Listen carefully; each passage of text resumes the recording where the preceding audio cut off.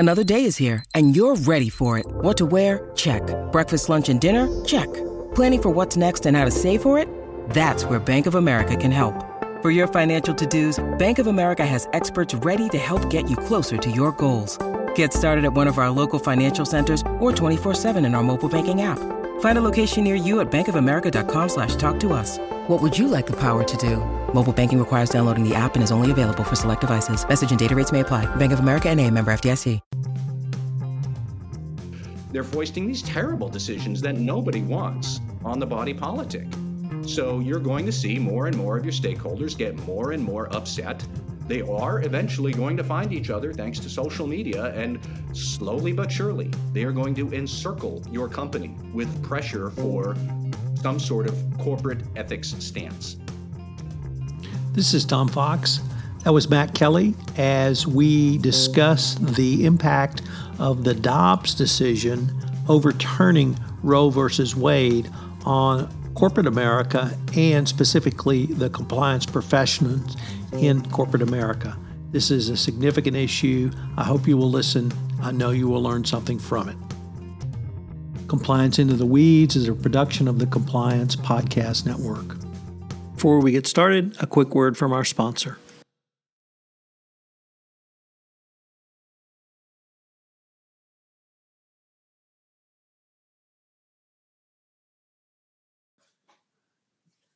Hello, everyone. This is Tom Fox back again with Matt Kelly for another episode of Compliance Into the Weeds.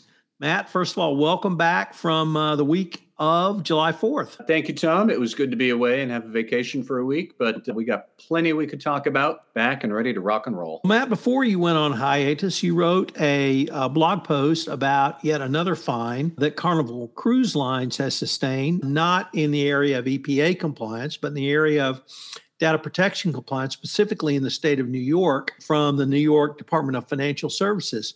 What caught your eye about this new order? Yeah, this was interesting because one of the very first things that might catch people's eye about this order is that this was the New York Department of Financial Services. And of course, Carnival is not based in New York. They are based in Miami.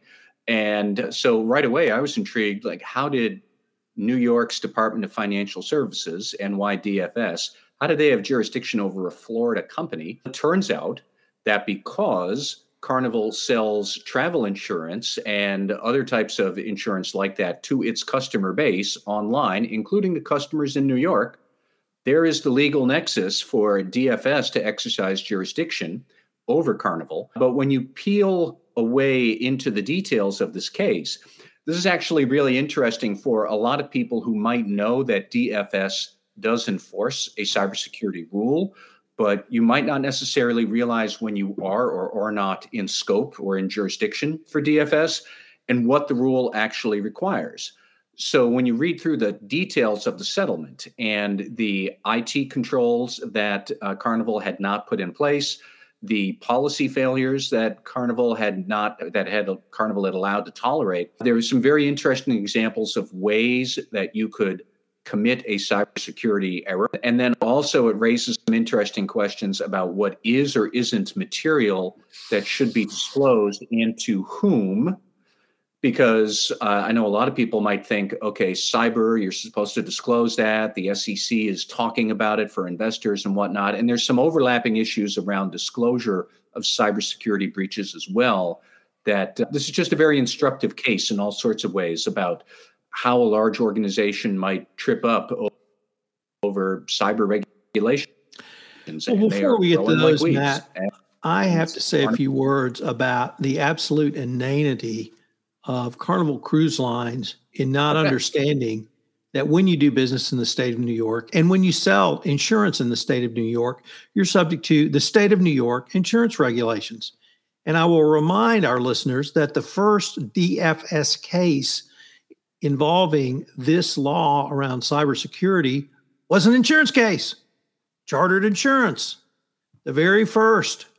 And if you didn't wake up at that point, Mr. In-house lawyer who covers insurance for sale in the state of New York, shame on you. If you have a business that has any ancillary selling of insurance in any state in the United States, you're selling insurance in that state, and you're covered by the full panoply of laws, rules, and regulations regarding selling insurance.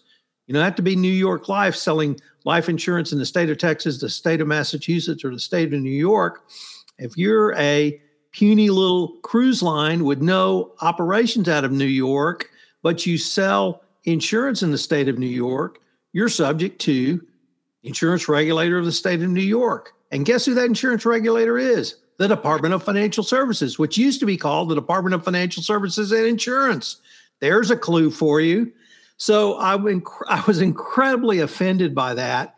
And to think that, or to not have the awareness of, we are selling insurance and we are not understanding that we are subject to the insurance requirements of that state, is just, I can't tell you how, just that boggles my mind. In fairness to Carnival, I think that they did know they were covered by the law because they were certifying their compliance with the regulation. And Tom, this is where we can start to get into things, is they were certifying that they were complying with the cyber regulation, except they actually were not in compliance. They made some very basic block and tackle failures while they were certifying that everything is fine. And then lo and behold, here we are. You had violated your certifications and whatnot, and it became a big mess. So that was one point of your blog post I really wanted to hone in on, because you articulated that clearly in your blog post. They did certify, you specify the years they certified, and you specify the certifications they made. And all of those certifications were false.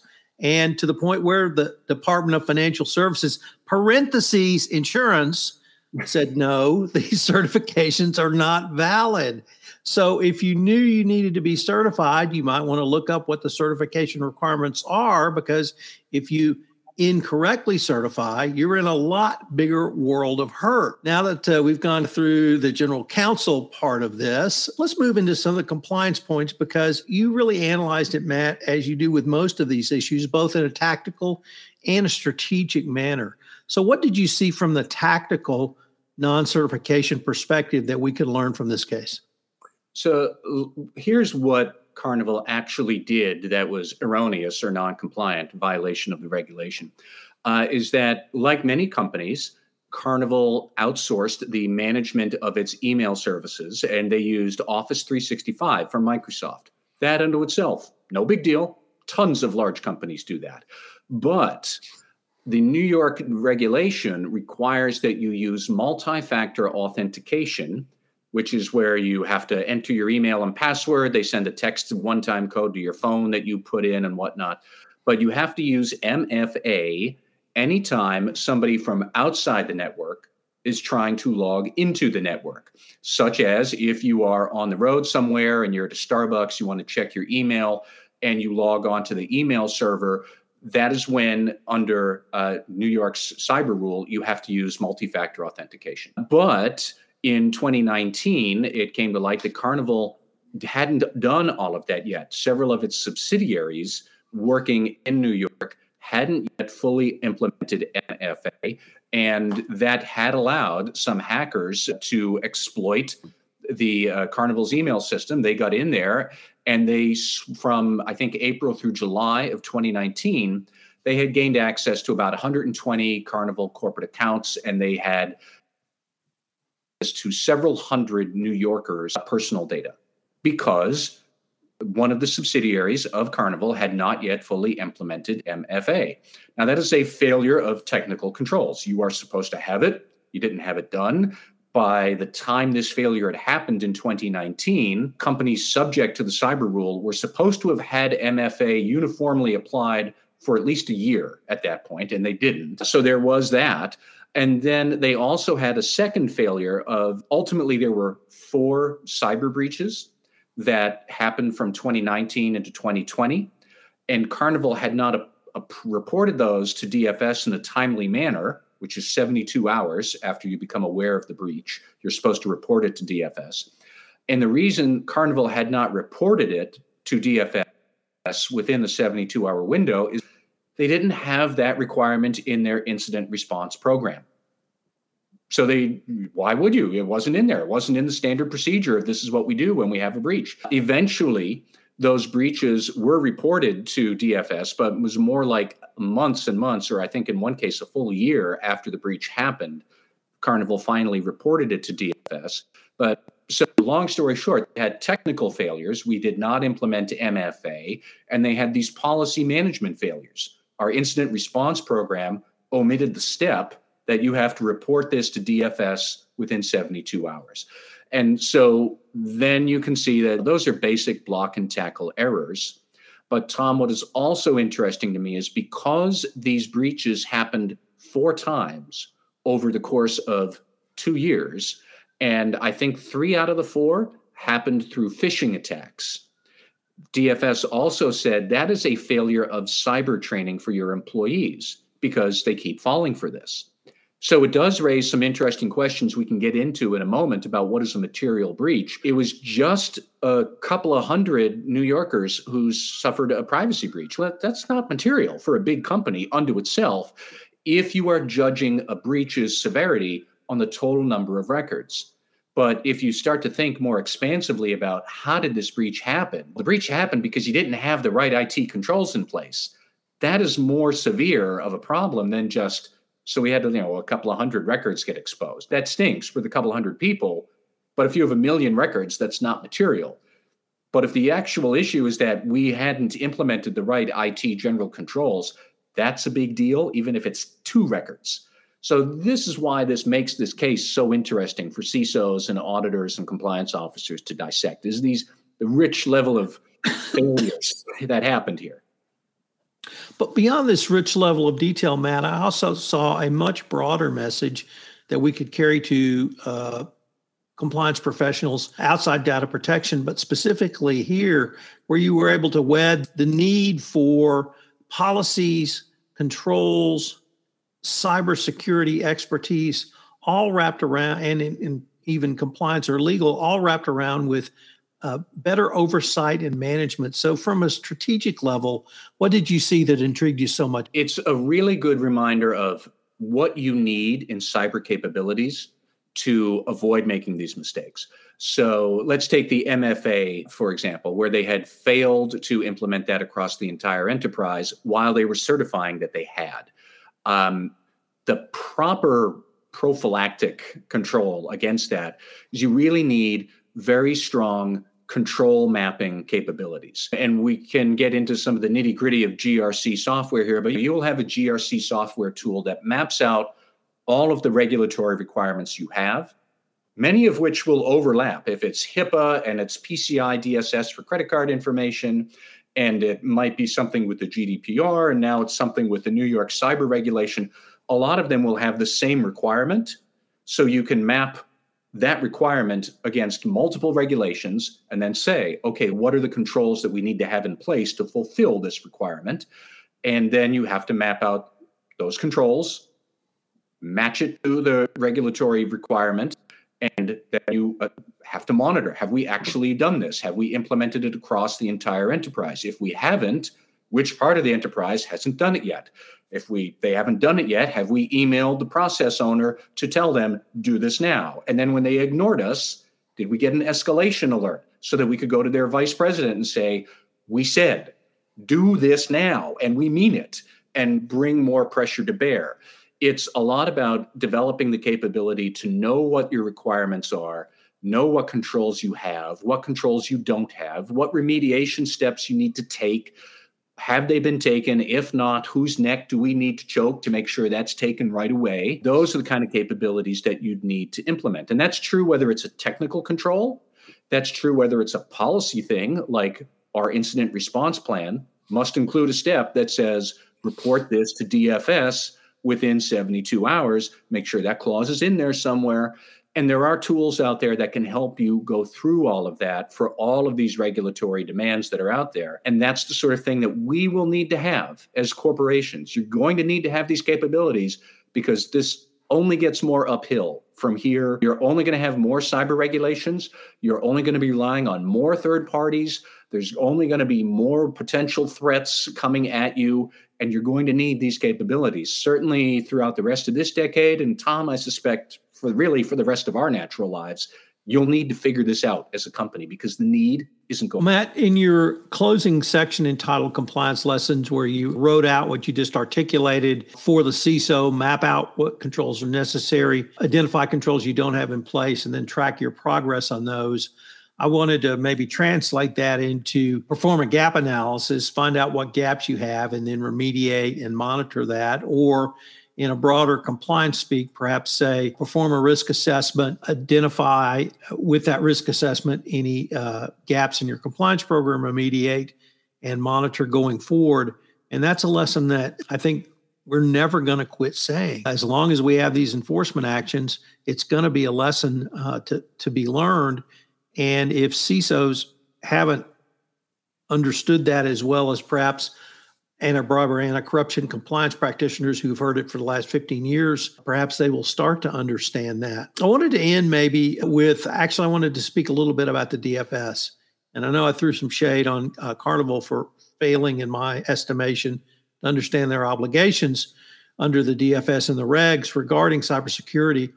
But the DFS is one of the major enforcers and regulators around cybersecurity, obviously because of their stature as the Department of Financial Service regulator for the state of New York, where many of the world's and United States banks are domiciled, but also for insurance companies that may no longer be in Hartford, Connecticut, and they may have offices in New York, but they actually put out a fair amount of commentary around cybersecurity. And yes, it's fairly basic.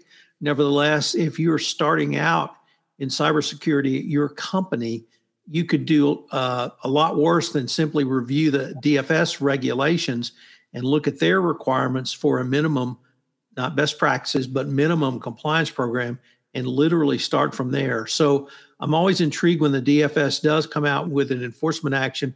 And I think businesses who have a touch point in the state of New York should consider whether through happenstance, hook, nook, or crook, or intention, they are regulated by the DFS. It will require a level of regulatory compliance, but it also could offer you an opportunity to perhaps take a look at your own program, at least against the DFS standards. And if another regulator comes knocking, then you could point to that as we put this in place for our company. Yeah. And Tom, I should note that DFS has numerous punishments that it can mete out. One thing that it did with Carnival is it revoked Carnival's license to sell insurance in the state of New York. I don't necessarily think that's going to derail Carnival's business opportunities, but that's a fairly draconian and permanent sort of punishment. You're not going to buy your way out of that. They can have monetary penalties. They can take these more aggressive actions about revoking operating licenses. And if we want to be cynical, which I always try to be on these podcasts, you should remember that the enforcers at DFS, that is a time-honored way to climb the political ladder in the state of New York. If you are head of DFS, you could, in theory, run for attorney general. You could run for other office. You could seek higher regulatory offices, say at the federal level in Washington. So they do have an incentive to enforce the law with vigor and zeal because A, it's good that we should have this, but B, there is some political upside for people who enforce the law with DFS. They have higher rungs on the political ladder they could climb. I'm not saying that's why they did this here, but they have incentives, like many state-level enforcers, to do their job zealously because there is political upside to that you have to keep in mind if you're a company subject to that. Well said. I look forward to seeing what we come up with next week, Matt. All right, Tom, thank you.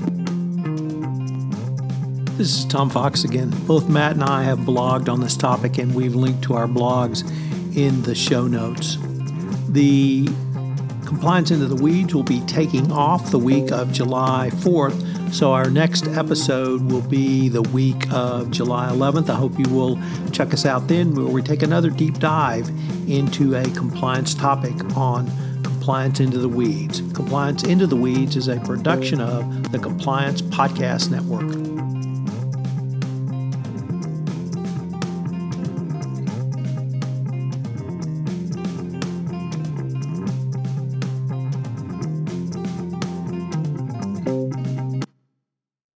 This podcast is a part of the C-Suite Radio Network. For more top business podcasts, visit c-suiteradio.com.